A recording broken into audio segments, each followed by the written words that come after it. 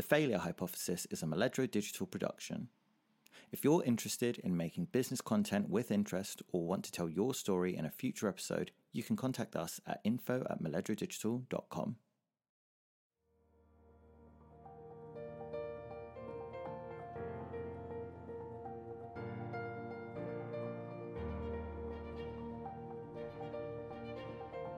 Hi, my name is Vivian Chan, and you're listening to The Failure Hypothesis.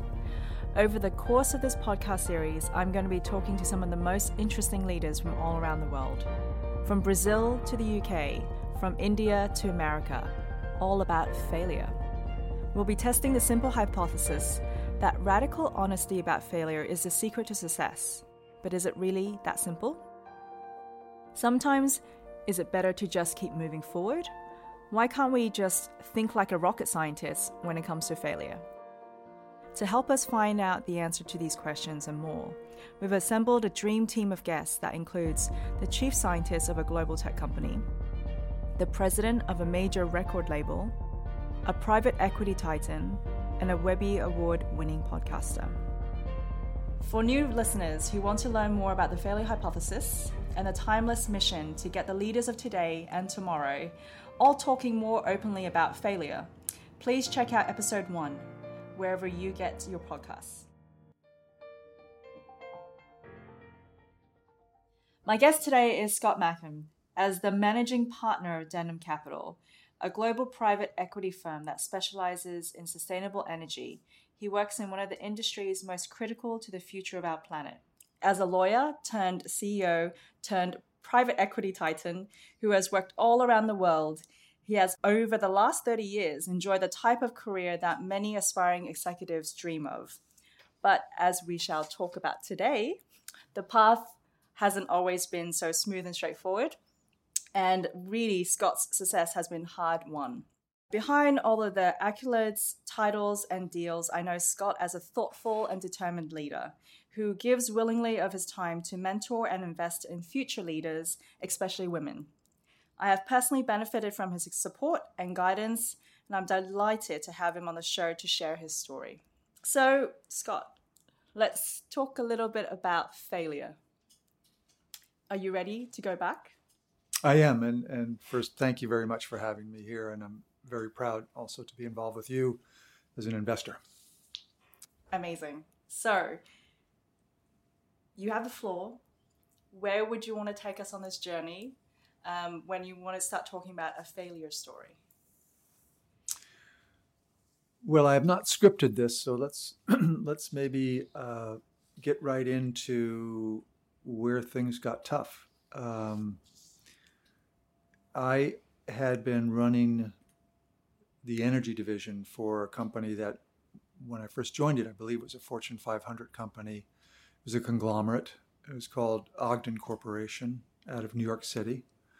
And I had run their energy division for 9 years.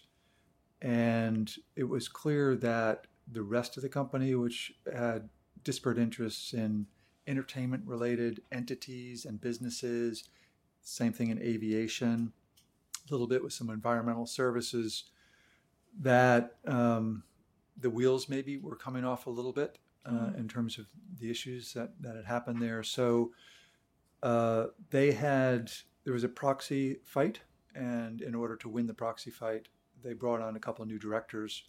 One had been a private equity guy who'd done quite well in the entertainment space, and another fellow had run McKinsey at the end of a very long career there.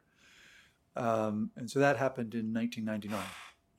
And they, in September of 1999, moved the... How old were you, if I may ask? Well, I've got to do quick math here. I was 42. Okay, yeah. I'd been running the energy division since age 33.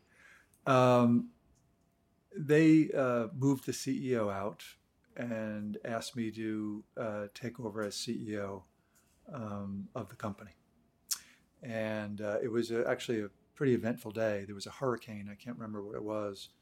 But our offices were at Two Penn Plaza above Madison Square Garden. And that hurricane had been moved up the East Coast. And it was coming into New York City that day. In celebration. In celebration. Of your appointment. Well, there was some tension first because, the board dismissed everybody but the board. And the CEO, who was about to be moved out, was pacing in front of my office with his general counsel and his CFO. And then they sent a lawyer down to come get me. And I had to walk past them all and go upstairs and talk to the board. And they asked me if I'd take the position. Did you know beforehand that they were going to ask you? I didn't. It was one of a few things that could have happened. But I had talked to Goldman Sachs, who had been an advisor for the company, and they said it was their recommendation to the board that I take over with some conditions. Mm-hmm. And one of those conditions was that I bring in a restructuring advisor. And that was, about, as I sort of referenced before, that the wheels were sort of coming off some of the other divisions. So I had to walk past the CEO and his general counsel and his CFO and go upstairs and then come back down again. Mm-hmm. And then they asked for him. Mm-hmm. So how did you feel? Were you nervous? And yeah, of course I was. Yeah, walking past them. Any words exchanged? You don't have to share them if you don't want to. No, there really wasn't at the time. Mm-hmm. It was. I think people could understand what was going on. There really wasn't at the time. Mm-hmm. So how did you feel? I mean, a young age, being able to be kind of appointed a CEO, but you knew that the challenge ahead was going to be quite immense. Yeah. So the first thing I did was issue, as the press release that said you were going to be the CEO. The first thing I did was say, in any earnings guidance that has been given by the company, I disavow, and we're going to not give a dividend anymore. Okay. How was that received? Well, as you can imagine, the stock went from somewhere around $21, $22 to somewhere around $10, $11 in a day. Mm. And hedge funds mostly came in and bought up that stock. So yeah, that was my first day at work. So why did you choose to start with that story? Well, I think it's got a combination of sort of, work-related things, personal things that I just think resonates. And to be honest, I mean, as I've gotten a bit older, it's easier to talk about failure, mm-hmm. but still, that one's enough removed mm-hmm. that the sting isn't quite so bad. How do you feel right now talking about it? I feel fine. Okay. Yeah, I feel fine talking about it. It's good. Not much sting then. No. I feel worse about England losing the other day. As we all. How did you sleep that night? Sorry, and this might be too personal, but I was just really curious, especially with the emotions. I lived out in the suburbs of New York City, and I knew this was going to be sort of 24/7, so I took a hotel mm-hmm. That night and asked my assistant to go home and get my bag and whatever. And I probably got 4 or 5 hours sleep and then was running on adrenaline. I'm very curious about the kind of whole chronological order of the fact that you were appointed CEO at 42 and then leading up to it. What is the biggest failure moment for you in that journey?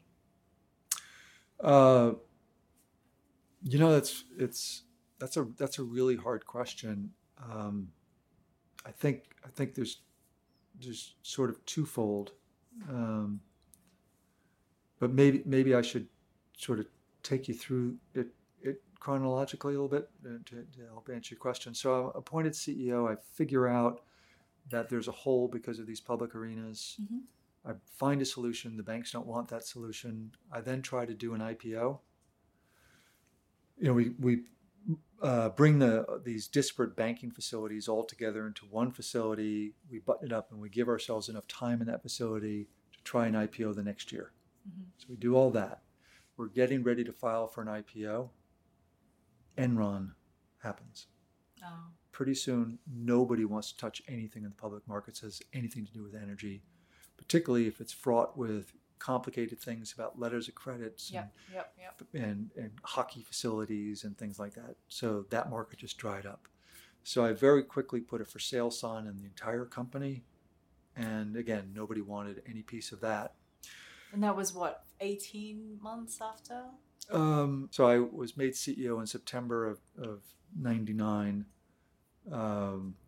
and brought the banks the deal in the first quarter of 2000. You know, they turned that down second quarter 2000.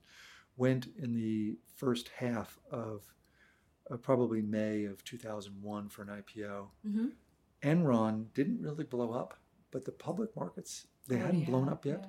The famous Barron's article hadn't come out yet, but you could feel the public markets knew it. They were receding already. I had gotten calls from equity analysts asking me questions about things on Enron's balance sheet, and I mean, people were starting to figure it out. And so then we then started a sales process and couldn't get that. So by 2002, I knew I had to file bankruptcy. Wow. How'd you feel with that journey of 3 years? I felt pretty crummy. Felt pretty crummy. I knew I'd done everything I possibly could, with the exception of being at that table with the banks negotiating that banking facility.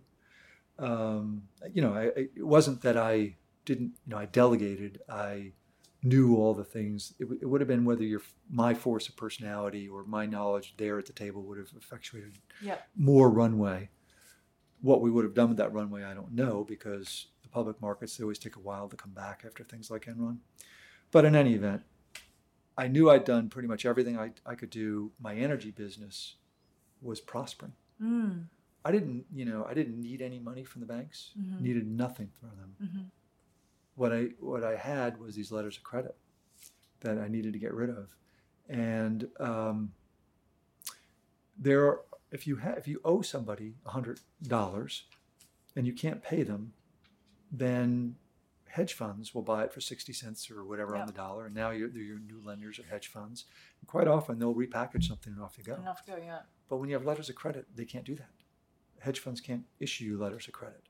And so it was really a sort of Damocles around my neck. These letters of credit were a real problem.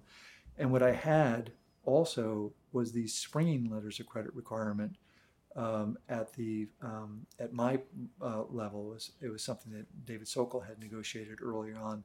And so you had more letter of credit requirements, and I needed to protect that energy business. So I needed to file bankruptcy because you get the automatic stay. Yeah.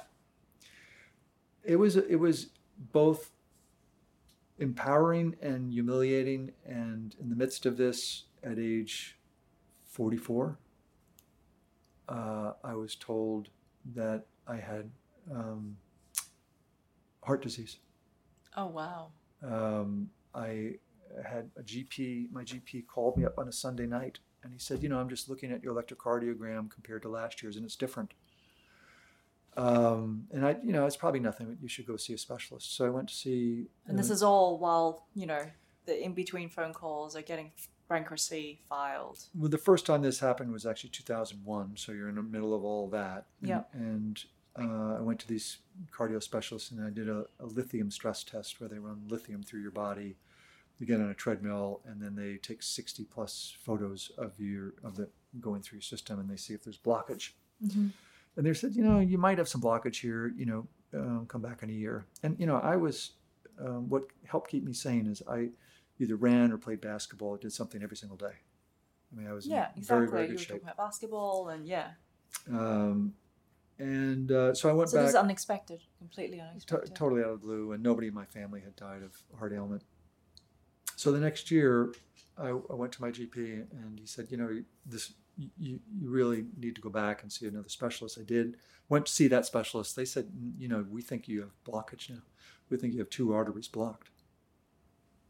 And I go back to my GP, and he goes, I think this is worthwhile to get a second opinion.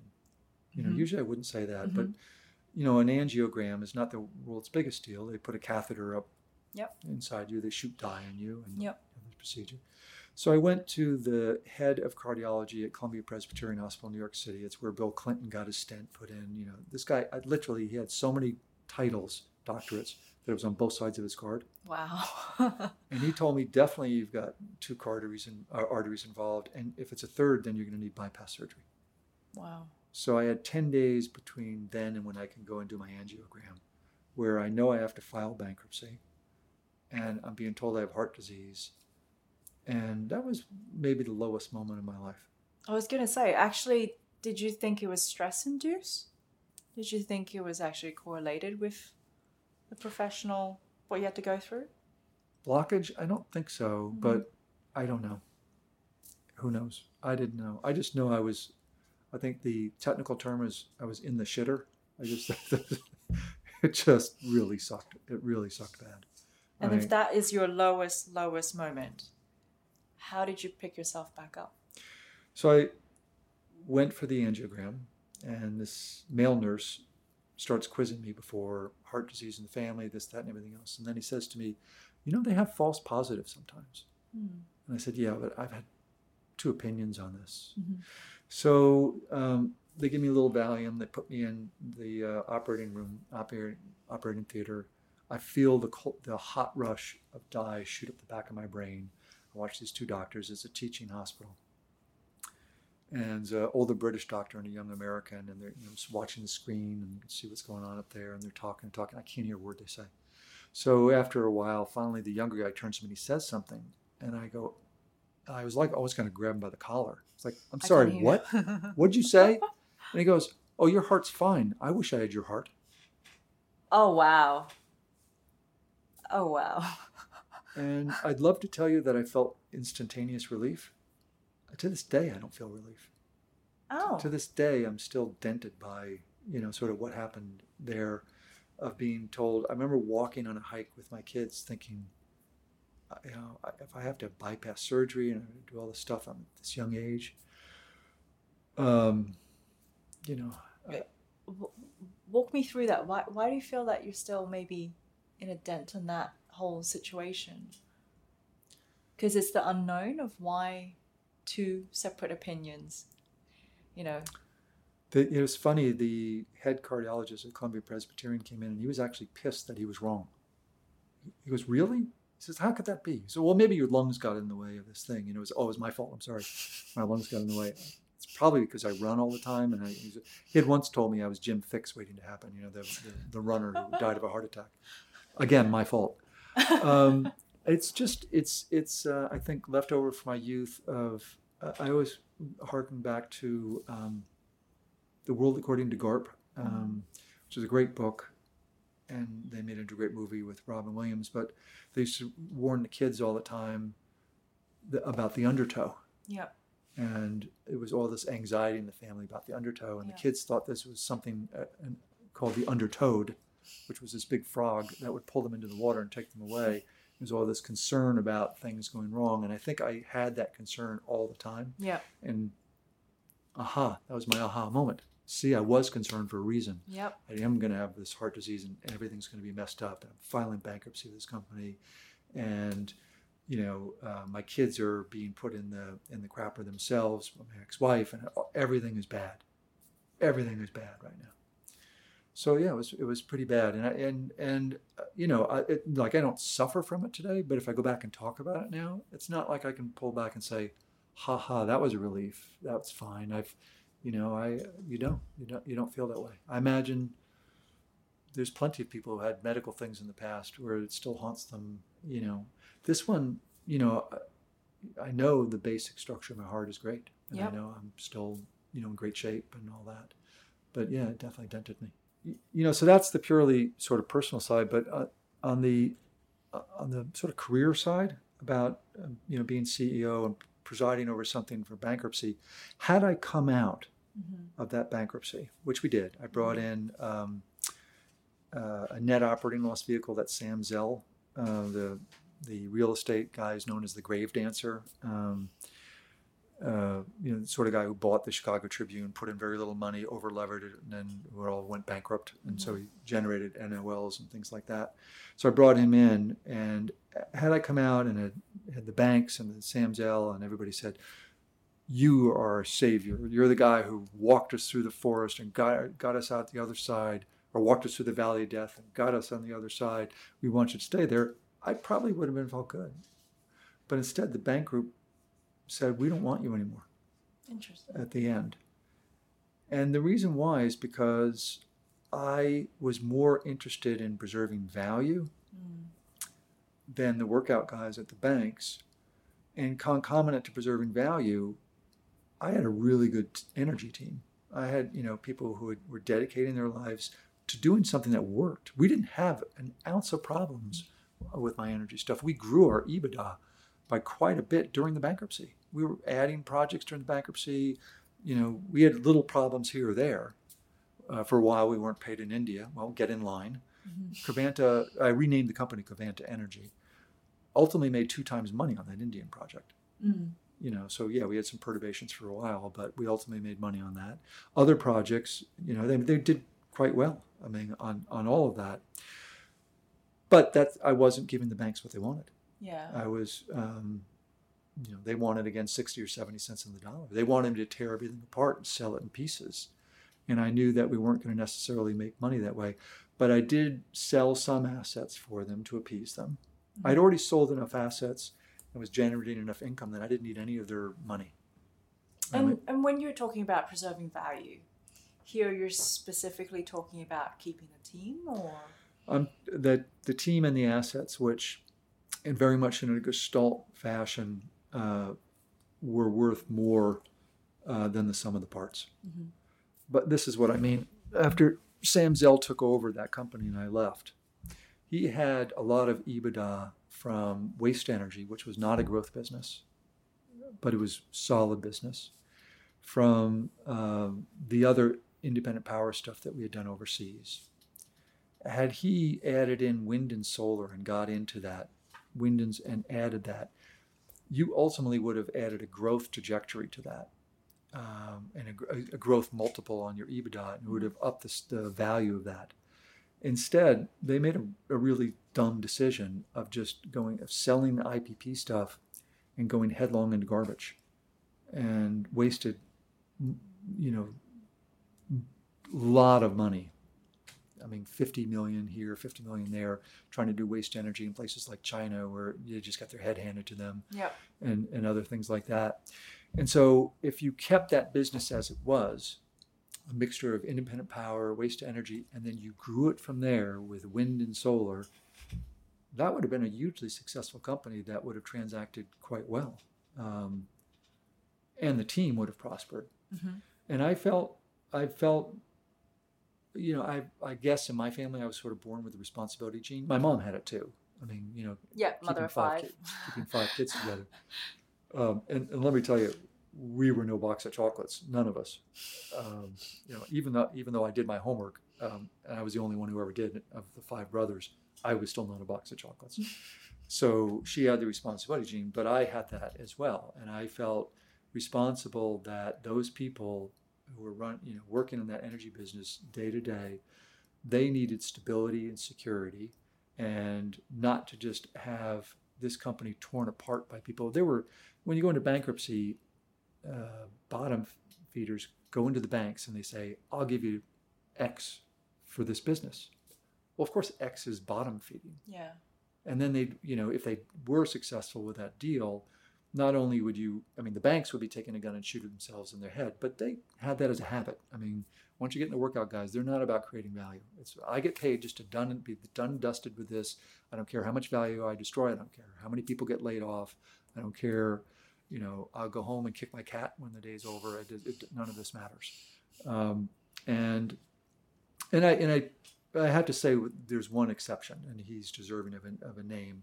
There was a fellow named Tom Biaggi at Bank of America who was not like that.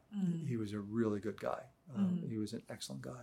And I don't want to condemn but when you've got a rabble of 37 banks and the lowest common denominator, people had lender fatigue and they just wanted out. Mm-hmm. So, I would say I fought against them, and so it was a kick in the teeth to be told. It was the best thing that ever happened to me. Yep. To leave Covanta. I mean, I exited with a nice package. That's great.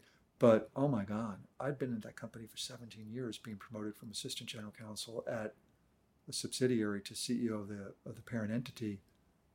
It's time to move on. And I've had a wonderful career at Denham and continue to. And it's been fantastic. And I've learned so much about the alternative side of the business, which is much more sane to me than the public side of the business. Mm-hmm. I enjoyed it a lot more. So thank God that happened. But at the time, it was a kick in the teeth.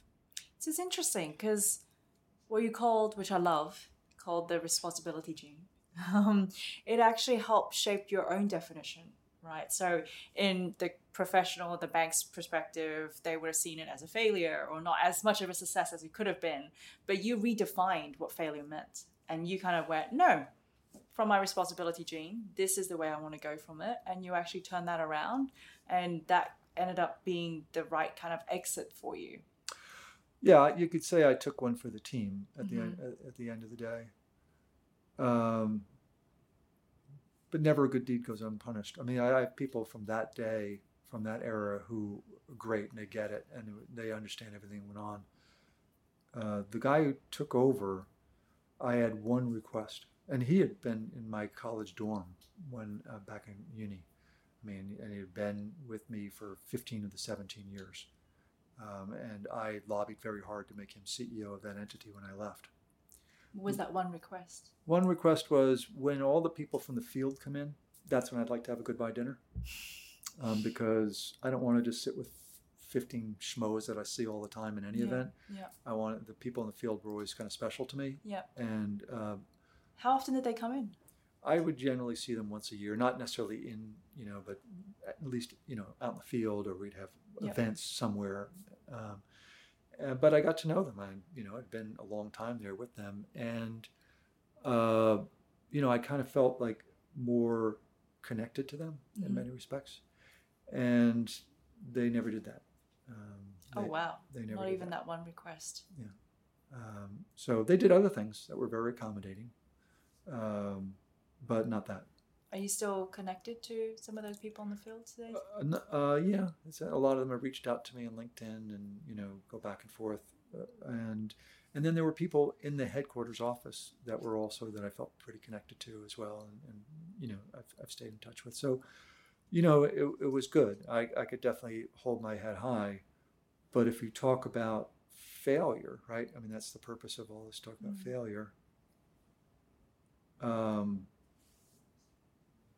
Even though I look at those arenas as sort of an immovable object, I still tend to think that I could have brought about a different resolution, knowing what I know now. Can't tell you exactly what it would be. It might have been taking the whole company by hostage and going to the bank group and saying, I'm going to file everything bankruptcy right away. And sort of scaring them into doing the right thing. Mm-hmm. When I did go into bankruptcy, I had a letter of intent from KKR to take the energy group out of bankruptcy. But again, they didn't want that. The bank group wanted, when you're dealing with lowest common denominator, they wanted really something more destructive of value than to do that. They wanted me to just tear everything apart. And I, as I say, I tore a little bit here or there, but I didn't tear everything apart. But nobody wants to be age 45, having led a major company through a bankruptcy, being asked by the bank group, we don't want to see you anymore. I mean, probably because I was, they were just pissed at me for, well, I know it was because they were pissed at me. But I preserved them value. I got them a lot more value than they would have got if they had done what they wanted to do. And what would the present Scott say to that? Now we're going into therapy? I don't know. It just came to me to ask that question about. It's interesting that you have a sense of what if and thinking about that. I did ultimately, when I went to bankruptcy, got great advice by a fellow out of Chicago named Matt Rosenberg, who's a restructuring advisor, among other things, and one of the smarter guys that I know who can cut to the quick on pretty much everything. And he helped me deal with that bankruptcy in ways that nobody else would have done.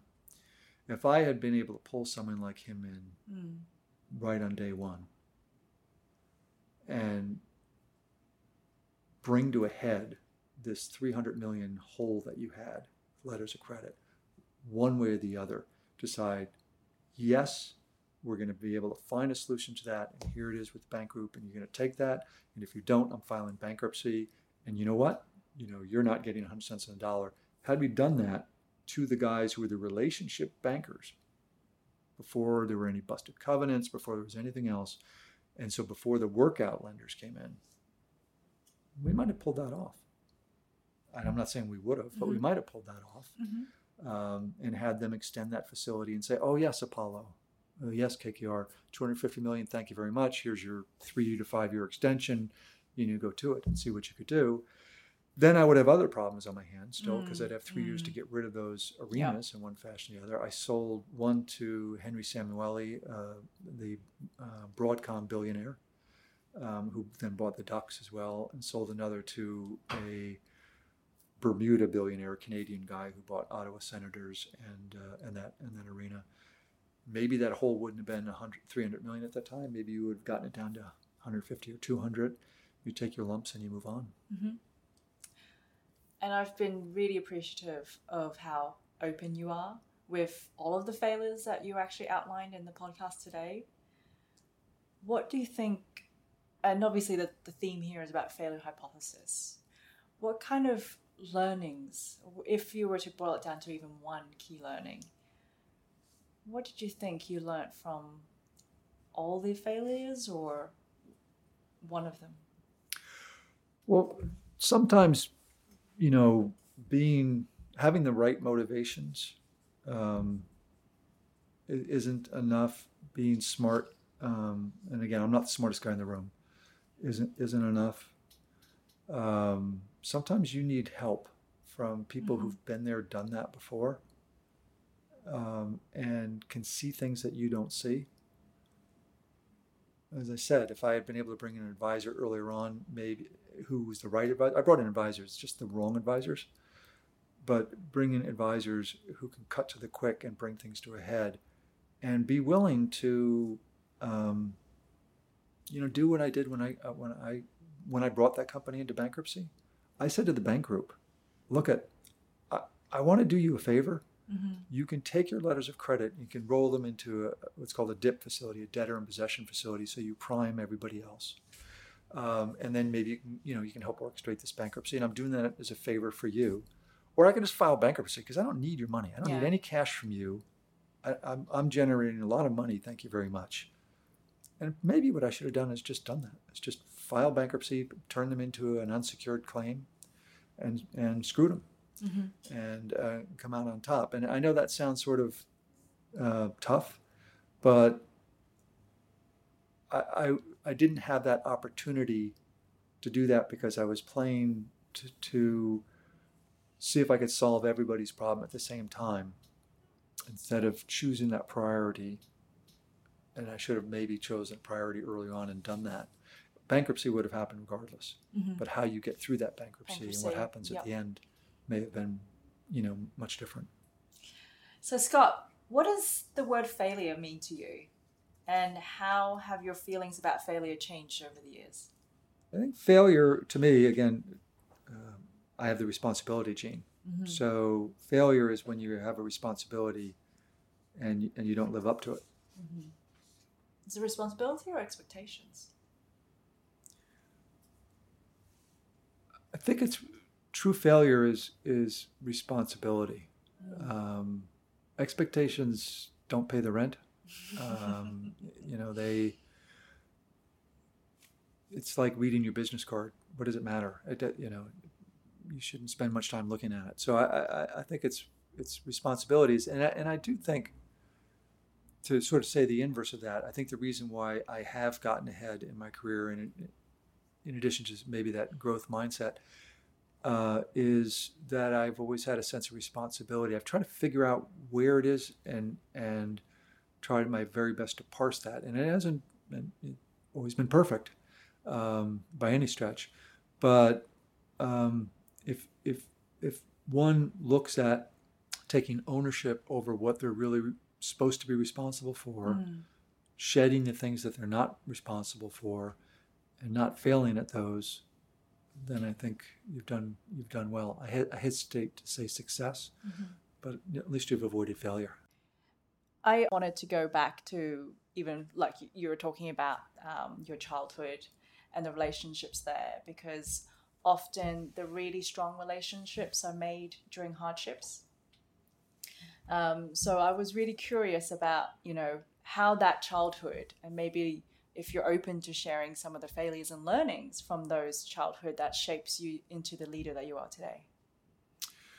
Well, Martin Amis, the famous author, really quite gifted, wrote in one of his books that our parents do damage to us, and my parents had it's almost like a family heirloom, right? Their parents had handed them damage, and they turned around and they handed it to us, and hopefully, as I said about my brothers and myself, hopefully we haven't done that much damage to our kids. So I was, my father, left to his own devices, would start drinking at 11, 12 in the morning. My mom she was both the North Star and the means of support, and like the only financial security, and volatile as hell. Totally. Emotionally or? Yeah, anger-wise. Yeah, okay. Anger-wise, because she'd been handed some short sticks in her life, quite a bit, and raised 5 sons on her own, which is enough to drive anybody crazy. Yeah. So I have a lot of, love and admiration for her, but what it left me feeling was very unsettled, very insecure, particularly financially, and that there was a slippery slope. My oldest brother died indigent in East LA at age 55. My second oldest brother's doing fine and is done now. He's retired. He's really good. But when we were kids in high school, I mean, he was getting me to do drugs at age 14, and he was. This is your brother. Yeah, and he was 3 years older than me. Is that a way to escape? Was it just? I didn't want to. Yeah. It was kind of peer pressure, Interesting. Here, do this. Interesting. And it wasn't really my mindset. I didn't really enjoy it. Most of it, I say. Occasionally a little bit. Just maybe a little bit. But mostly it was coming back down that I enjoyed. Yeah. I didn't like going up for the ride, the skyrocket ride.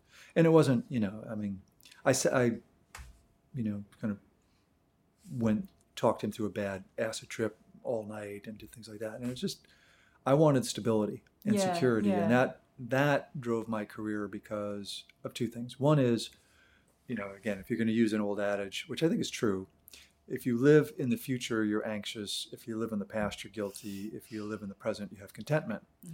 And that's why it's called present. Present, as in with the bow tie. Yeah, there you go.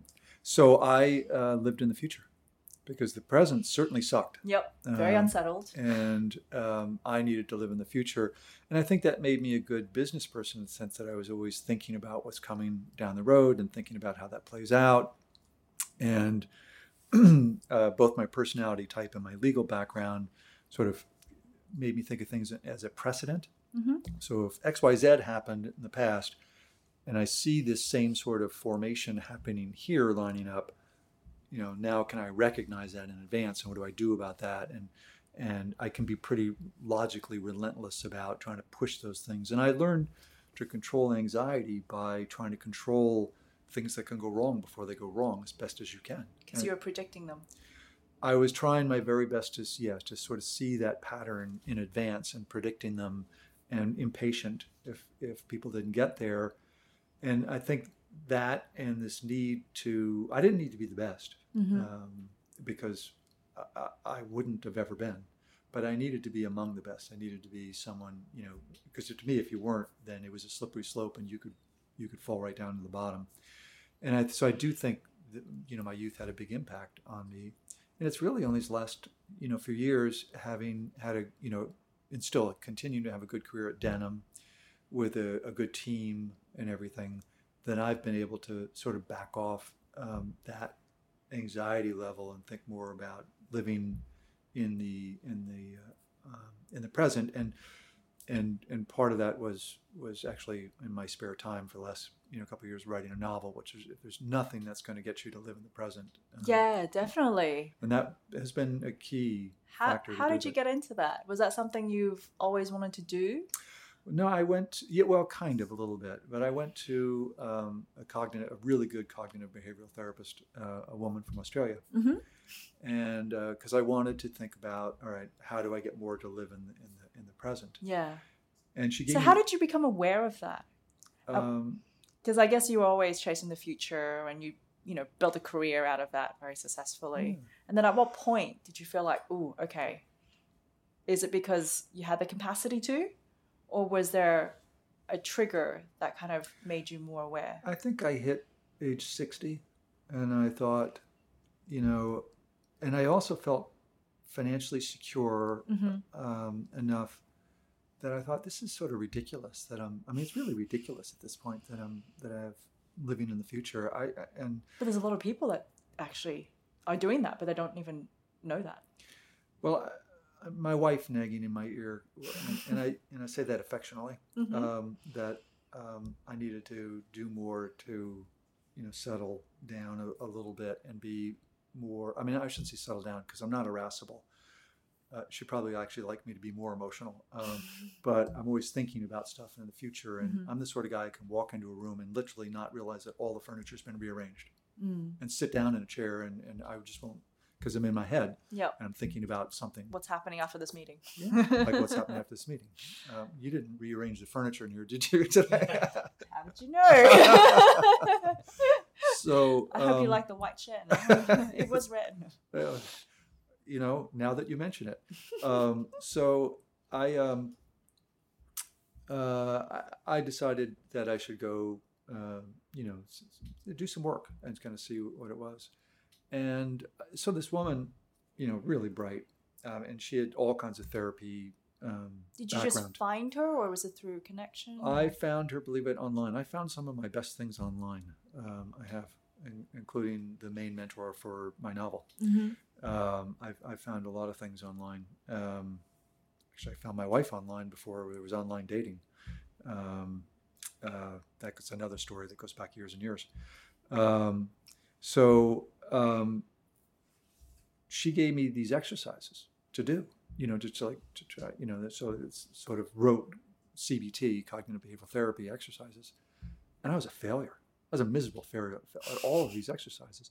And thankfully, she had a lot more, sort of cards up her sleeve than just CBT tricks. Yep. And so she finally turned to me and she goes, you need to do something creative, because that's the only thing that is going to get you to live in the moment. And in the early 2000s, I actually had a rock band in New York City. And I wrote all the songs, and we played. So I was like CEO by the day, and trying to doing rock and stuff at the night. Oh, can you play us something later? Yeah, like Over by the Window, and you could help me out. Could be the soundtrack of the podcast. Just hinting it. That's pretty funny.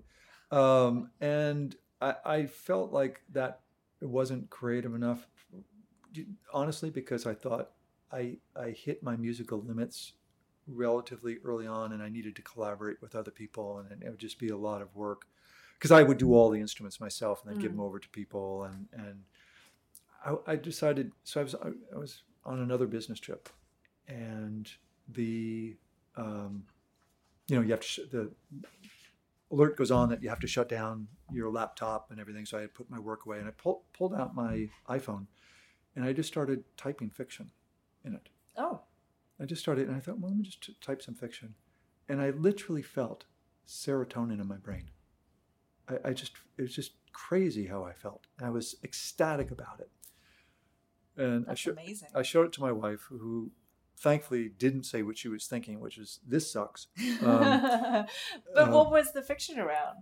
It was putting a guy in a conundrum and having him study his navel a little bit. And I think the precursor, the book that comes to mind is Richard Ford, Independence Day, which had a lot of that, but I love the book. Of course, he's accomplished. He was an author. Mine was, sort of junior level at that point, but it was that sort of thing. No plot attended to it, but it was just, you had 25 minutes. And so I decided, I'm going to go do this. And so I started to work on the novel, and it's been, sort of 2.5 years now almost. You get weekend time, evening time, airplane time, stuff like that. And it really made a sea change in how I thought about stuff. And my therapist at one point said, listen, dude, you can't take the least important thing of work as more important than doing that. You have to start to rebalance your time. Yeah, I was going to ask, was it more of it whenever you felt the words were coming to you? No. Yeah. Okay. No, it can't be whenever, because work calls. Yep. It does call. But when you're looking at, an African energy report from 4 months ago, you can actually put that away and you can do some writing. That's, it's 4 months ago. If it was important, somebody would have told you about it. Yeah. And so, that's the sort of choices that I made. That's why it's been, a couple of years. So you feel like the creative side is an interesting outlet?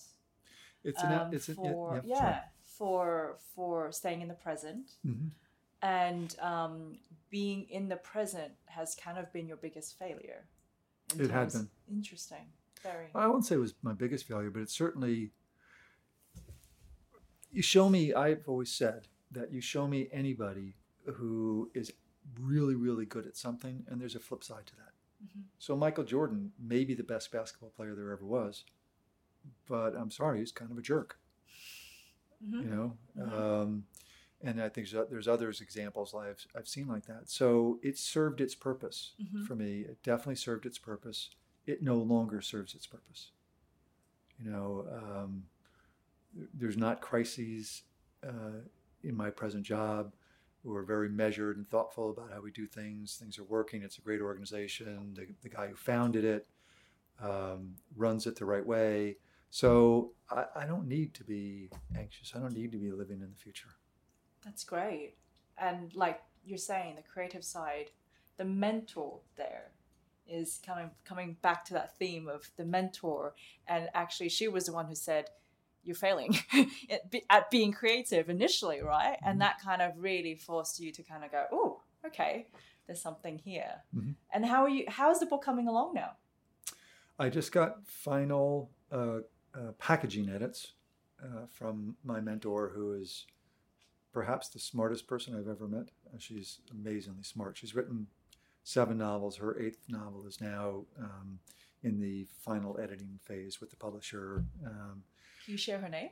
Sure, Sarah May. She is really brilliant, and a lot of her writing has reminded me of Marta Namus. She's acerbic. She's witty. She's got a rapier wit, and I could never write as well as her. I couldn't, but I'd like to have, that sort of standard up there to be pulled along with. And she's kicked my ass. I mean, it sounds like you like the challenge. Oh, I do. I do. I think that I was not the most intelligent guy. I was not the best athlete.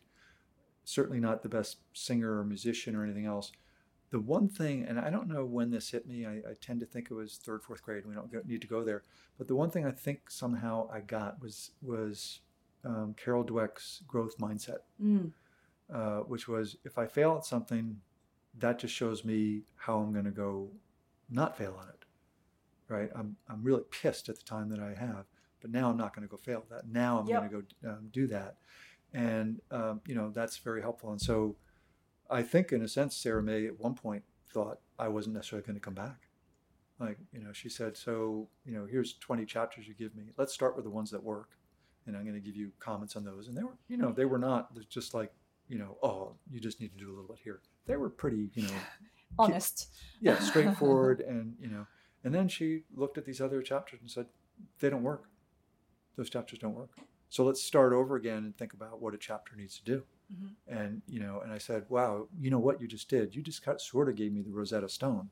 So now I can go, every chapter that I write, I can say, I need to do X, Y, Z in that. And now that will carry me to where I need to be. And I can help be the judge of that. And I turned the book around and she said, you have a book. Wow. You have a book. And now I'm giving you, these edits. And I think you should do this. And I think you should do that. And then I turned it around again, gave her the whole thing. And she said, these are packaging edits and you can move forward. And, we'll see what happens with it. But I'm, really quite pleased. Yeah, I was going to ask, how are you feeling about it? Because it's a journey, right? It's not just the end destination or the product of the book. Right. It served its purpose in terms of getting me in the present. It served its purpose in terms of having me feel really productive about something and expanding an area of my mind that I hadn't. Yeah, I've been doing energy for 30 years. But is there friction in energy as well? I do. I put two people in cauldrons, a woman and a man, and I do it in the context of a startup in the digital media world, run by a luminary who came from the TMT, section, the head of that, one of the bulge bracket banks, who was larger than life character. And so I used my knowledge of corporate settings and all the corporate stuff that I've been through, particularly back at Ogden, because there was a lot of stories back then.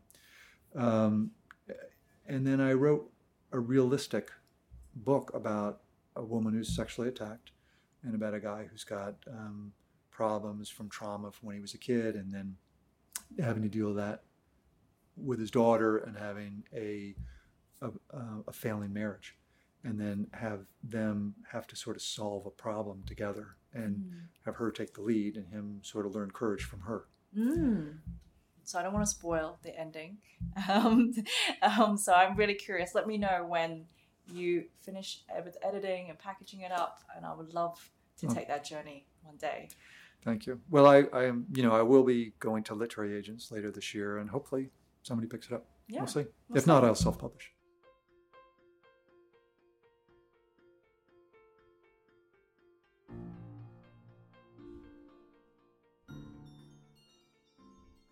I'm going to read out the failure hypothesis and would love to hear if you are a believer or a skeptic to this hypothesis. So our greatest failures are our most important experiments. Yet emotion often prevents us from examining and learning from these unexpected outcomes. There is constant pressure to celebrate success and hide failures. However, if we practice radical honesty and have the strength to be vulnerable, then we can turn our failures into the secret of our own success and help others to do the same. Yeah, I think that's spot on. And I think it's not just business. I think it's personal. I think that many people are very apt to be defensive and not want to own up to even more personal sometimes. Yeah, but so yeah, and I think, but it applies across the board to both. I think where instead of there's Jocko Willits, an ex-Navy SEAL, wrote this book, Extreme Ownership, and then a follow-on book because I think people took the first one too seriously, like to the extreme, and it was essentially looking at what you own and what you don't own, and it may be counterintuitive, and I'm usually not into those kinds of books, but actually it's all about empowerment of people and not just being the guy who's going to take the hill and put the flag up there and I'm the greatest guy. There's a lot of humility in terms of what they're teaching, and part of that humility is figure out what you could have done better and how you did it. I think actually, you don't know me well enough that I've bored you that much, Vivian, with all the sports metaphors, analogies I use, but Michael Jordan, when he was still active, I remember reading an article where he talked about tearing apart every game. And instead of focusing on all the great things he did, he focused on things he didn't do that he wanted to do. And instead of just lamenting it or finding fault, he played it back in his head to try to get the synapses to work the right way, like envisioning what he should have done. And I think in personal life and in business, the more that we can actually sort of freeze frame and figure out what happened at that moment, or what did we do over that course of that time that we could have done differently. And I'm not seeking atonement for it. I don't have to be guilty for it. I mean, maybe I am, maybe I should have been, but it's independent of that. It's what could I have done better? And so if you're not willing to embrace any sort of failure, if you're not willing to look and say, what could I have done better? Then you'll never get better. You won't get better. It won't happen. But and I literally have just heard that hypothesis anew for the first time. If you take what they've said and said it can be whatever, I'm going to paraphrase, the seed to your success, it actually can, because you can do what Michael Jordan did. You can say, that didn't work. What could have worked? Let me think about that, envision that, and see if I can get the synapses in my head to start working that way for the next time, and create a sort of a vision for something that's better. But you can never do that if it's, to use Michael Jordan as an example, I passed to John Paxson and missed the shot. It's all John Paxson's fault. Instead of saying, well, maybe I hit him with the ball at his knees, or maybe I did this, or maybe I did that. What could I have done? So what is it that I could have done better? And I think that's where people fail. And as I said before, I'm pretty relentless about that in my personal and my business connections. If people aren't willing to look at what they can do better, me too. If they just want to push it on everybody else, then I don't have much patience for them. So taking us back to the present and a little bit of the future, I don't want to be rushing you about the future too much. What are you currently working on right now? Well, Denim has built a great sustainable infrastructure franchise. We've been among the firsts in a lot of things that we've done. We were doing solar back when it was called alternative energy, and we did the largest solar project in Italy of its time, and we did the two largest solar projects of the time in Australia. We've done some of the largest first solar projects in Latin America, and built a massive sort of wind project or wind company in Brazil. So we've done all these things, and I think it's got a bright future in the sense of, this world has changed. If I can get on the pulpit for a second, what's happened with the transcendence of wind and solar from things that were expensive to things that are lowest cost is, if you want to get to net zero, you need to electrify everything you possibly can and use wind and solar for it. And so this energy transition is real.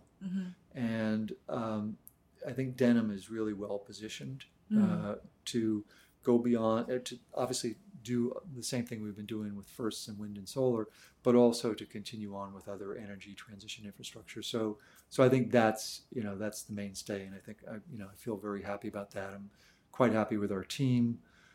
I would note that in this office here in London, we're 60 or 70% female. And that was a conscious hiring decision? Because if you don't push for it, you don't get it. Because everybody, including recruiters, goes to their same old haunts, and they come back with the same people. And it's, we've got a blend of more men in the States that are still a part of this practice, but we've got a back office that's a lot of women. So that is something that's been very important with me. I do, as you know, I do some angel investing on the side, and there I've put my foot down that I really want to back women, because you're painfully aware the statistics are ridiculous about how underfunded women are, and the sort of sexist remarks that get made in meetings with VC firms and angel investors and the like. Sadly, yes, personally experienced that. And so if nothing else, I can sort of be impactful that way, even if I'm not really involved with the founder at all, but at least I've put my foot down there. I've made 3 exceptions with male founders out of the sort of 30-ish investments I made. 2 are energy transition technology that I think is Denim wouldn't make a technology investment itself. we build infrastructure with proven technology, so this is not proven yet. And I think they're quite phenomenal. One is called Rondo Energy out of San Francisco, and one is called Desalinator out of the Netherlands. And they're taking what's happened, because again, my point of how low cost renewables are, they're taking renewable power now and turning it into industrial heat that you can use for everything from making cement to desalinating or purifying water to ultimately running turbines and creating electricity. And I feel strongly about those. And then the other was some guy who's, I wanted to be in the Africa crowd. He's an African who really made his career in the States working with Oprah Winfrey and people like that. So I went along for the ride on that one. And how can people find out a little bit more, both about Denim and also as connecting to you as a potential angel investor? Well, Denim, we've got a website, and I think that's the best way. And so I'd say just to go through the website. In terms of angel investing, I belong to a few networks, and the Alma Angel Network has been very, very helpful for me. It's and that's spelling ALMA. 3 women and a man founded it, and it's focused on women founders. Is that based in London? London, based in London, but their membership goes to the States and the continent here, and they have been absolutely wonderful. There's a few other offshoots, Sea Ventures and Hermesa, and then there's some funds that are women led that focus on diversity, like January Ventures, and others that are up in the making, and firms like Zinc and others. And so I've been fortunate to get in that crowd, and it's been wonderful people. So I've really been a beneficiary of all that. And the best thing is, founders have recommended me to other founders, including one case. One of my early investments was a Sri Lankan woman who is making plastic replacements that are entirely biodegradable. And she was an applied engineer. Okay. Started out with seafood waste, but it's becoming polymers, and creating their own polymers. Oh, that's interesting, because I've heard a lot about the seafood waste. So how did that pivot happen? They found that they were, I'm not a scientist, so if I get this wrong, you can't sue me.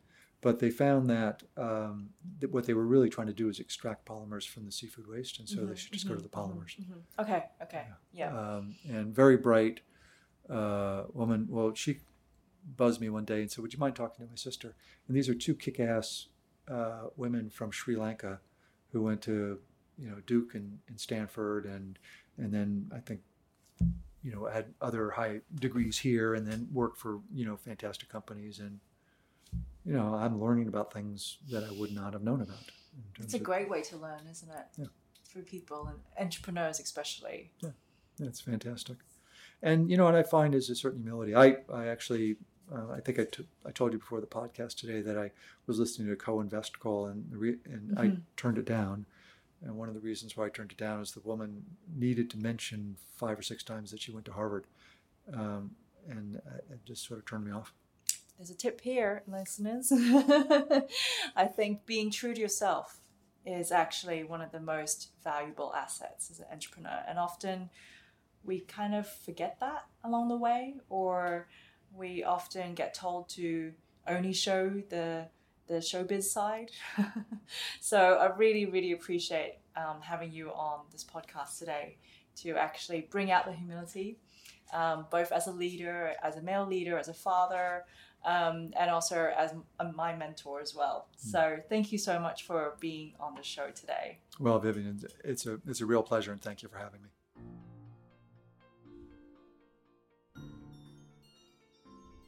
You've been listening to The Failure Hypothesis with me, Vivian Chan. To hear other inspiring stories from unique leaders, please subscribe to The Failure Hypothesis on Apple, Spotify, or wherever you get your podcasts.